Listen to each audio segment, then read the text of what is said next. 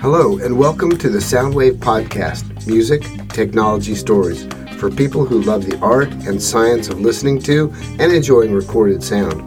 Here it's all about the art and magic of sound reproduction and the related human stories. We survey music, technology, and stories from the early beginnings of relatively low high fidelity to the heyday of the 70s high fidelity and the modern age of digital and streaming. I'm your host, Pat Shepard. For people who are bringing in their vintage audio equipment for repair, what are some of the trends? What are some of the common problems that people face when bringing their vintage stereo equipment in? What advice is there for people who want to buy vintage audio equipment? For these questions and more, please stay tuned for today's superstar guest, Jimmy Diaz from Electronic Service Center. As I recounted in the introductory podcast, I recently got back into being an audiophile by initially reassembling my old stereo system after it had been sidelined for several years with a child in the house. It took backseat to other aspects of life.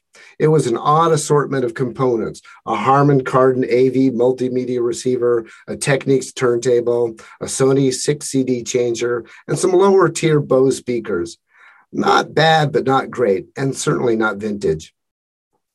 I made a conscious choice to get new speakers and restack my system with all vintage components. I spent time trolling eBay and eventually bid on and won a Pioneer receiver, cassette deck, and reel-to-reel tape deck.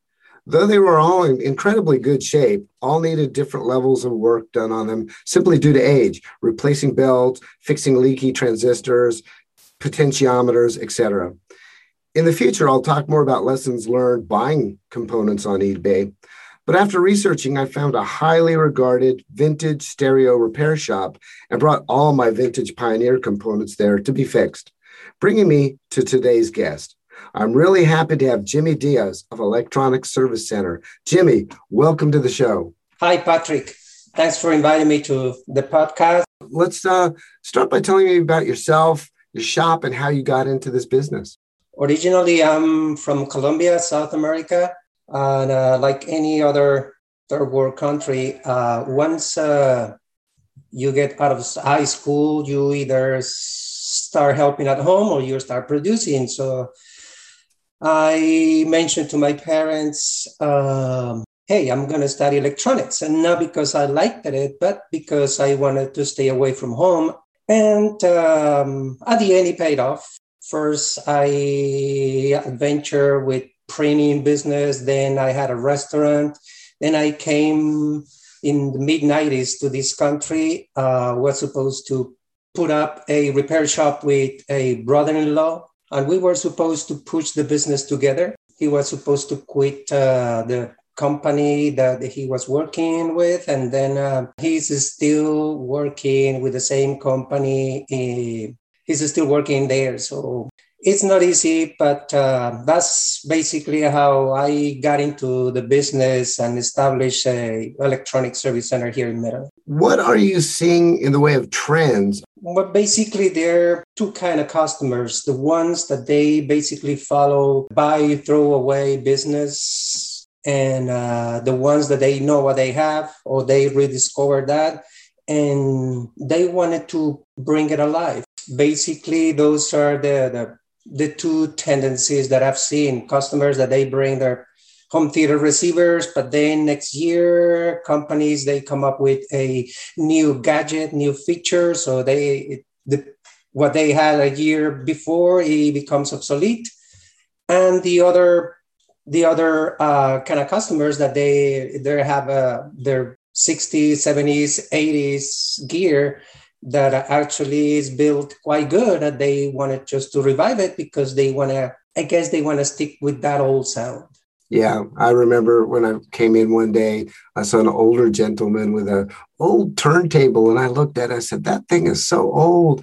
But it was obviously he loved it, and he wanted to keep that in good shape, and it meant a lot to him. Before the pandemic, most of pieces for repair were basically home theater receivers. And during and after the pandemic, we got fewer and fewer of them, and more vintage stuff that stuff that's wooden case, view meters and shiny silver buttons, more and more and more. And probably 60-70% of the stuff that we get for repair now, it's just old receivers, turntables, reel-to-reels, 8-tracks, stuff like that. What are the big problems that you see reoccurring over time? Anything mechanical, eventually at one point is going to fail because of that, because of wear and tear. And but it's just a matter of basically rejuvenating the mechanical parts, and bingo, it will be back working for another bunch of years. Do you see a lot of success? Are there ever times when people bring in a component that just can't be repaired? Or are you pretty much able to get most things back to life? I would say we are like 85% successful with the repairs. Of course, there are some pieces that they are so bad because not that much care was given to that, or because they were in an environment which was very corrosive, like humidity, salinity, pieces that come from the Caribbean or Florida, that basically the corrosion went too bad that it's very difficult. And then, of course, trying to get parts, it's a challenge. People love to set up their flat screen right on top of the fireplace. And no, that's a no-no. Those oily fumes and all that smoke, it gets inside, and then we'll start having problems. How did you study electronics to get to be at the point where you're at now? I told my parents after high school that I wanted to study electronics. And I went to Technical Institute, something like that, for about 5 years, studying basic electronics, audio, video. Well, car audio wasn't really something that my brother-in-law wanted to get into. So then I started venturing in VCRs, TVs, cameras, stuff like that. Things that we don't do now. We don't do those things now because basically mechanical players are gone and people don't use them. They don't need them. And what advice do you have to give to people who want to buy vintage equipment? There are many things to consider. Many people have that they wanted to adventure in a vintage. They have the concept that they could buy anything, because back then, if anything, any brand was good, but they don't consider many factors like what kind of speakers you have, what kind of music they listen, what other components they have. If you, for instance, have a Mickey Mouse speakers and you adventure to buy best regarded Sansui or Bryston piece, it will sound like crap. So they have to consider the whole picture, not only pieces separate. What brands are you happy to see come in the shop? And what brands are you not happy to see? In other words, which ones are the better overall components, easier to fix, better to maintain, better value? Well, I could see it from two different point of views. We, as from the business point of view, we love to see Bang & Olufsen and all those high-end brands because they bring us money. But from the quality point of view, not saying that Bang & Olufsen is not good, but from the quality point of view, you don't have to spend that much money to get good quality sound. I take pieces as if they were mine and try to do a good job, not just repair whatever is broken. So when we see a vintage piece is good, we know for a fact that they were good, all of them, regardless of the brand. Even pieces that people consider like low end, like Radio Shack stuff. It's not like we don't like to see, it's that we know that they are problematic. It's basically from the 50s and 40s, pieces that old, because they've been in customers' houses for so long working and getting all that wear and tear that it becomes more time consuming to get them done. And then, of course, more expensive for customers. So, are there parts out there for the big brands, or is that becoming very scarce?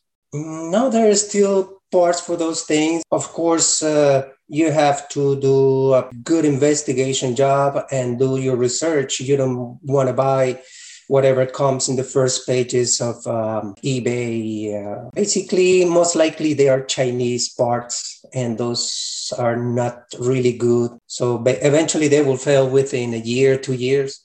So we have to basically do a little bit of deeper research. And many times when we don't find parts, basically what we have to do is try to make a good one out of two bad pieces. And we have gotten away doing that many times. Interesting. You take an old unit, rip it apart for pieces, and use the pieces in other units? We ask them, hey, if you really wanted it, probably you may want to hunt for the same model on eBay, Craigslist, and see if we could try to make a good one out of two of them. And many times we have done that successfully. And bonus would be that they keep the old piece, the bad piece, and just in case parts are going to be needed in the future, so they have like a donor basically. What are some of the things to look out for people listening to this podcast when selecting a repair shop, and why is yours so well respected?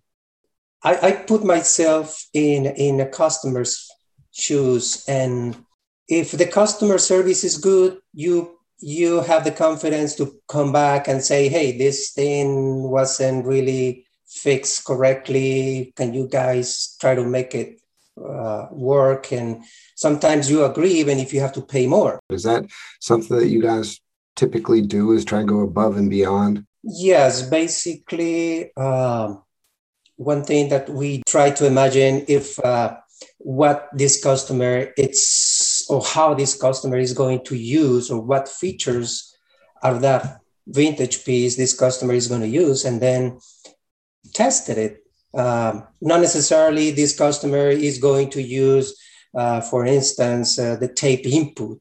Many people, they don't use tapes anymore, but we do that because it's something that we could do in a short period of time, testing it, making sure that works okay, while we have the piece open, instead of just overlooking that. And then by Murphy's Law, the customer will use that and then we'll call back saying, hey, this input, it's having some problems. I will bring the piece back. And then we have to invest more time and fix something that we could take care when the piece was already open on the first place in less than 5 minutes. Do you have any funny or interesting stories that you'd like to share about interactions with customers, particular equipment, or suppliers?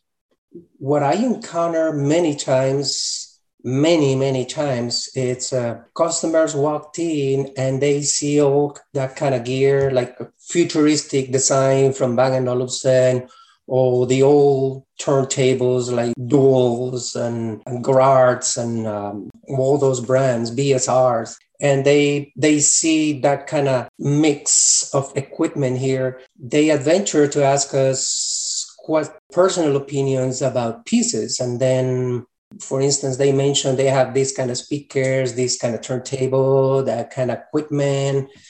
And they ask us if we can suggest how to match it. And I don't even ask what brand they have or how the acoustics of the room is. The first thing that I ask is, well, what kind of music you like? What kind of media you listen to the most?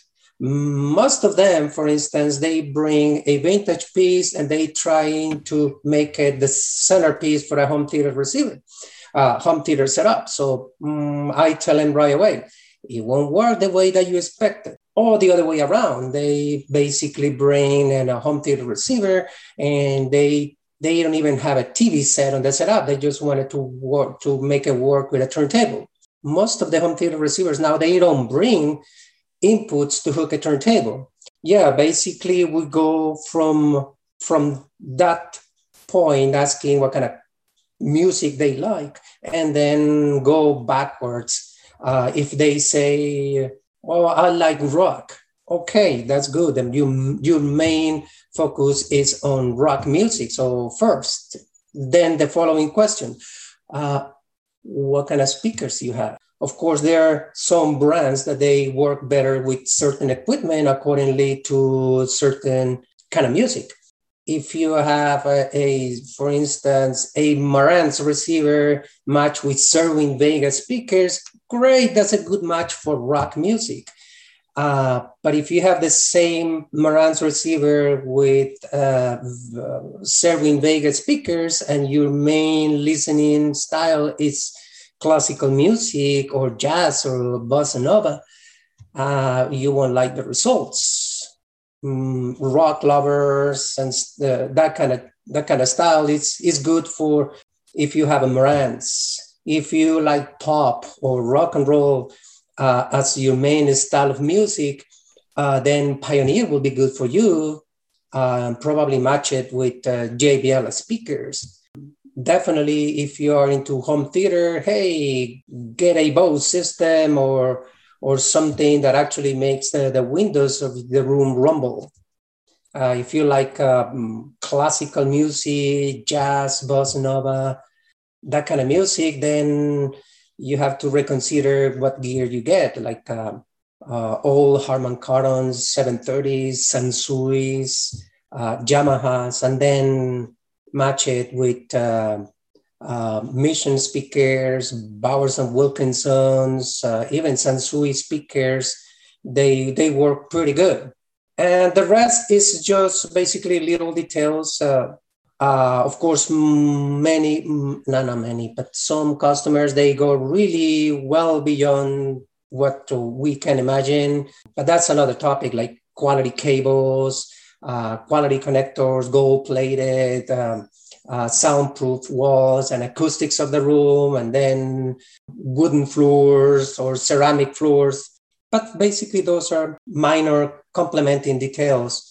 Of course, they must be considered if you are going for the hi-fi level. Yes, I've heard many people talk about how the room is the single most important component. Many times it doesn't matter what components you pick so much as what the room actually does to the sound. So that's kind of interesting. Yes, you have to consider that if you go to like the hi-fi level, if you really wanted to go for like a good piece, good speakers, good quality cables, but if you have a room that acoustically won't help, you could put pour money under those floors, behind those walls, but you will never get the results because the acoustics of the room won't sound the same like the demo room in some of those high-end places. And it seems to me that the experience that you've got built up over the years with all the equipment people bring in and whatnot, you've been able to hear when you're talking about all these combinations, you've actually been able to hear them. It's all about taste. I have many brands, cheap brands, high-end brands on top of my bench. And there are some brands that basically, to me, they sound average. It could be a cheap Radio Shack receiver or a really high-end Conrad Johnson amp or Brightstone integrated amp. But it's taste. I'm not hooked with those personally. I'm hooked with Tandberg. It's I think it's Swedish, Scandinavian, something like that. Basically, because the way that they sound when I tested those with my testing speakers, every time that for instance, that I heard or work or test a Tandberg for let's say TR 2080 over my bench with the speakers that I used to test at every other brand that I have worked with, they sound amazing. They sound like jaw-dropping. But again, for some people, and I have mentioned that to many customers because they have asked me, what's the brand that you like the most? And I basically mentioned, hey, timbre.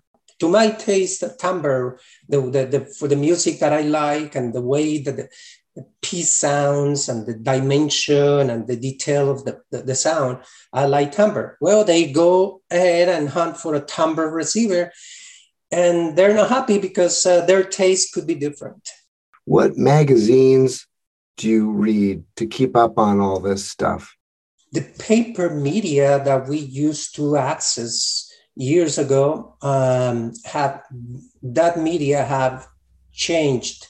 We still have like a Absolute Sound and magazines like that. But since we work with certain brands, because we are authorized to work with certain brands, well, basically they send us ahead all the information about usage, setup, installations, and service for products that they're going to be launched in the future. So basically manufacturers, they keep us up to date. And of course, seminars for training and stuff like that. Well, Jimmy, I'm going to thank you very much for joining me on this show. I found this conversation to be very, very interesting. And I hope you enjoyed the conversation. I hope you'll come back because I think we could dive into a few topics and talk about some more specifics sometime in the future. But thank you very much for joining me. No problem. You're welcome, Patrick. All right. Well, that wraps up today's podcast. We had a great discussion with Jimmy Diaz from Electronic Service Center. I'll have the links for his repair shop posted on my website, thesoundwaveshow.com. So be sure to visit that for all kinds of additional information. I've had some good comments posted there, and I always welcome any comments, feedback, or suggestions for additional content. Stay tuned for the next podcast, and we'll have a lot of fun on that one. All content, except where noted, is copyright Pat Shepard and thesoundwaveshow.com. This theme song is something I put together in GarageBand. See you next time.